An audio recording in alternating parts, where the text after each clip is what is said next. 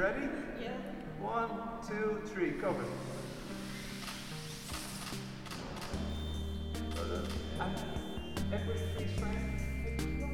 Judge Laffoy, thank you so much for taking the time to speak with me today. Today you just saw your portrait for the very first time. It was painted by a very talented young artist, Hetty Lawler, and it's going to be unveiled this evening as part of the Bar of Ireland's International Women's Day dinner. Given that you've just seen it a few moments ago, what were your first impressions? I'm very impressed. Hetty is so talented. I've no doubt she's going places. She's a really, really talented artist. Absolutely. We've just recently marked the centenary of the Sex Disqualification Removal Act, which paved the way for women to join the legal profession. Yes. And you were in fact one of the first 100 women to join the bar.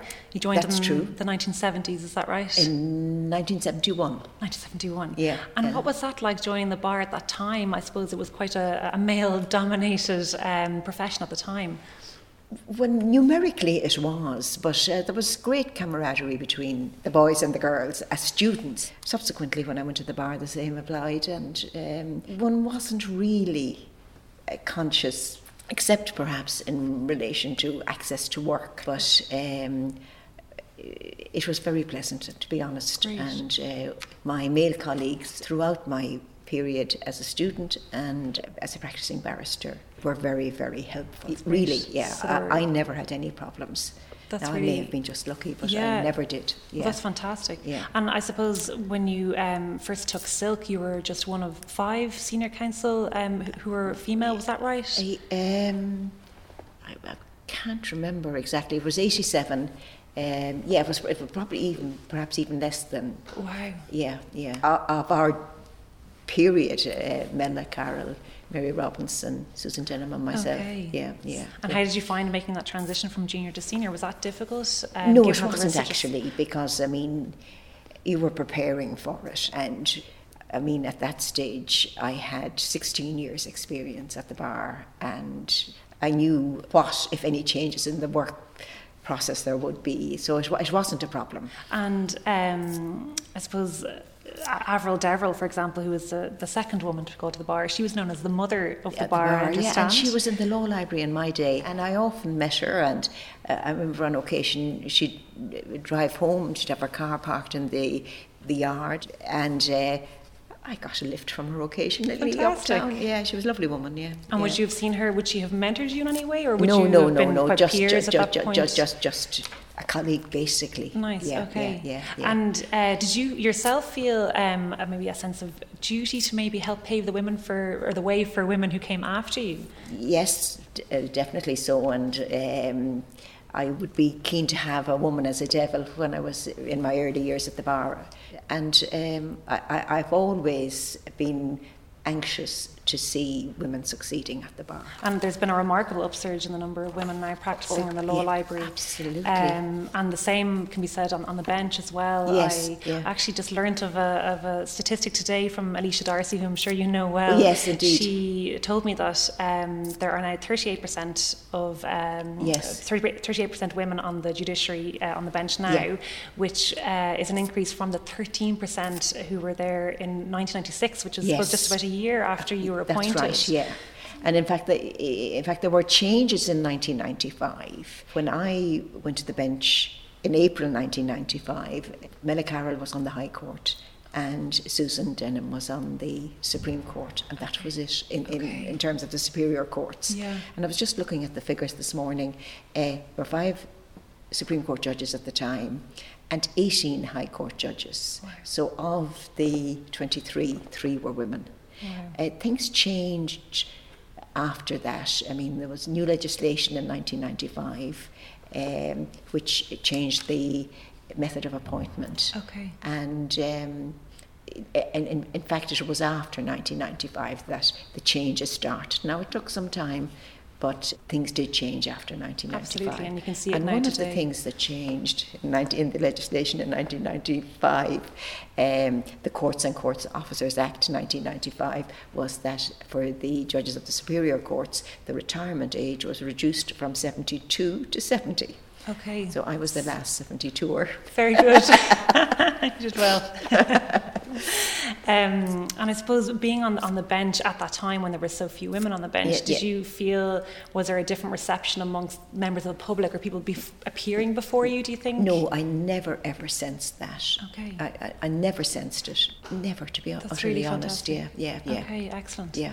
And I suppose there's been so much shifts in culture and in Irish society during your time on the bench and also as a council. Yeah. Was there any particular case or judgment where you felt, wow, this is really significant for women in Ireland?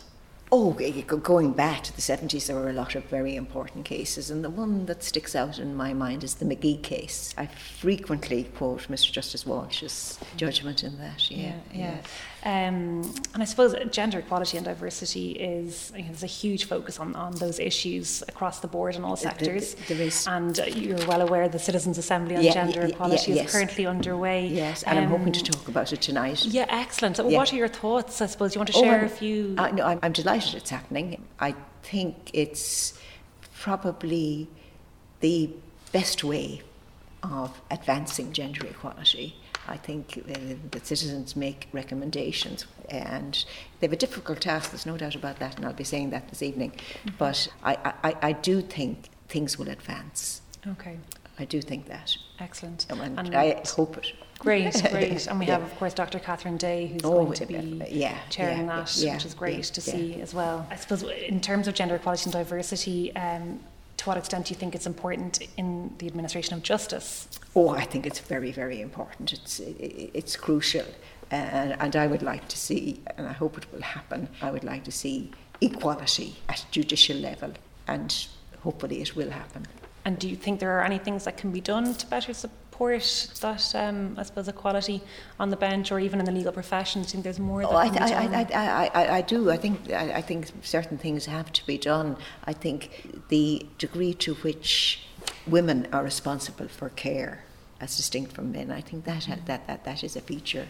I don't know, did you see this? There was a very interesting article in the Irish Times last week. In fact, on Tuesday this week. It was based on Central Statistics Office research, which I will be referring to tonight, but also research by the ESRI and by the Tilda project. And there's no doubt about it that women have the highest responsibility for care, for children, for older people and so forth. And I think there has to be help. It has improved somewhat, there's no doubt about that, but I think there have to be improvements on that front. Yeah. And the Citizens' Assembly will look into that. They're going to specifically look at the issue of care, aren't they? They're going to look at the issue of care, and I think that's terribly important. Exactly, that's great. Yeah. I suppose, you remain incredibly active since your retirement from the Supreme Court. You're still in your position as President of the Law Reform Commission. I suppose, speaking more generally, what do you feel are the biggest challenges for our justice system, do you think, today? Well, I think there are an awful lot of areas in which reforms have to be carried out. There's no doubt about it.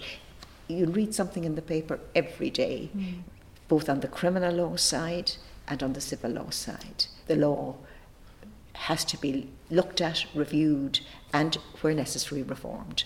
On the fifth programme, I think the Law Reform Commission is in its fifth programme at the moment. We've just started on that. And the project we've started on is one that I'm very, very interested in, and that's having a statutory regulatory process for safeguarding the elderly. And, we've issued an issues paper on it, and we hope to get a lot of submissions by the end of April. It's very, very important. I suppose just maybe to sum it up, in your remarkable career to date, what's been a personal highlight for you? I suppose I haven't actually thought about that, but insofar as I have made proper decisions and helped the administration of justice, that's what I consider to be important. You've certainly left your mark on the legal landscape. But that's really for me. And that doesn't mean you always have to make the right decision. Of course. Invariably, people make wrong decisions, but one has to do one's best. I think we're fortunate in the fact that we have a written constitution and we have a process which can bring it up to date through a referendum. So we're very lucky in that respect. And just my contribution to that is my contribution to giving effect to the law in the constitutional context is what's important for me. Yeah. Well, Justice Laffoy, thank you so much for taking the time. Congratulations on the portrait, which will be unveiled this evening. Yes. It's really, really beautiful. Yeah. And congratulations again, and thank you for talking to me. And thank you for commissioning Hetty to do it. She's been just fantastic. Absolutely, absolutely. absolutely. She did a fantastic job. Yeah. Thank you.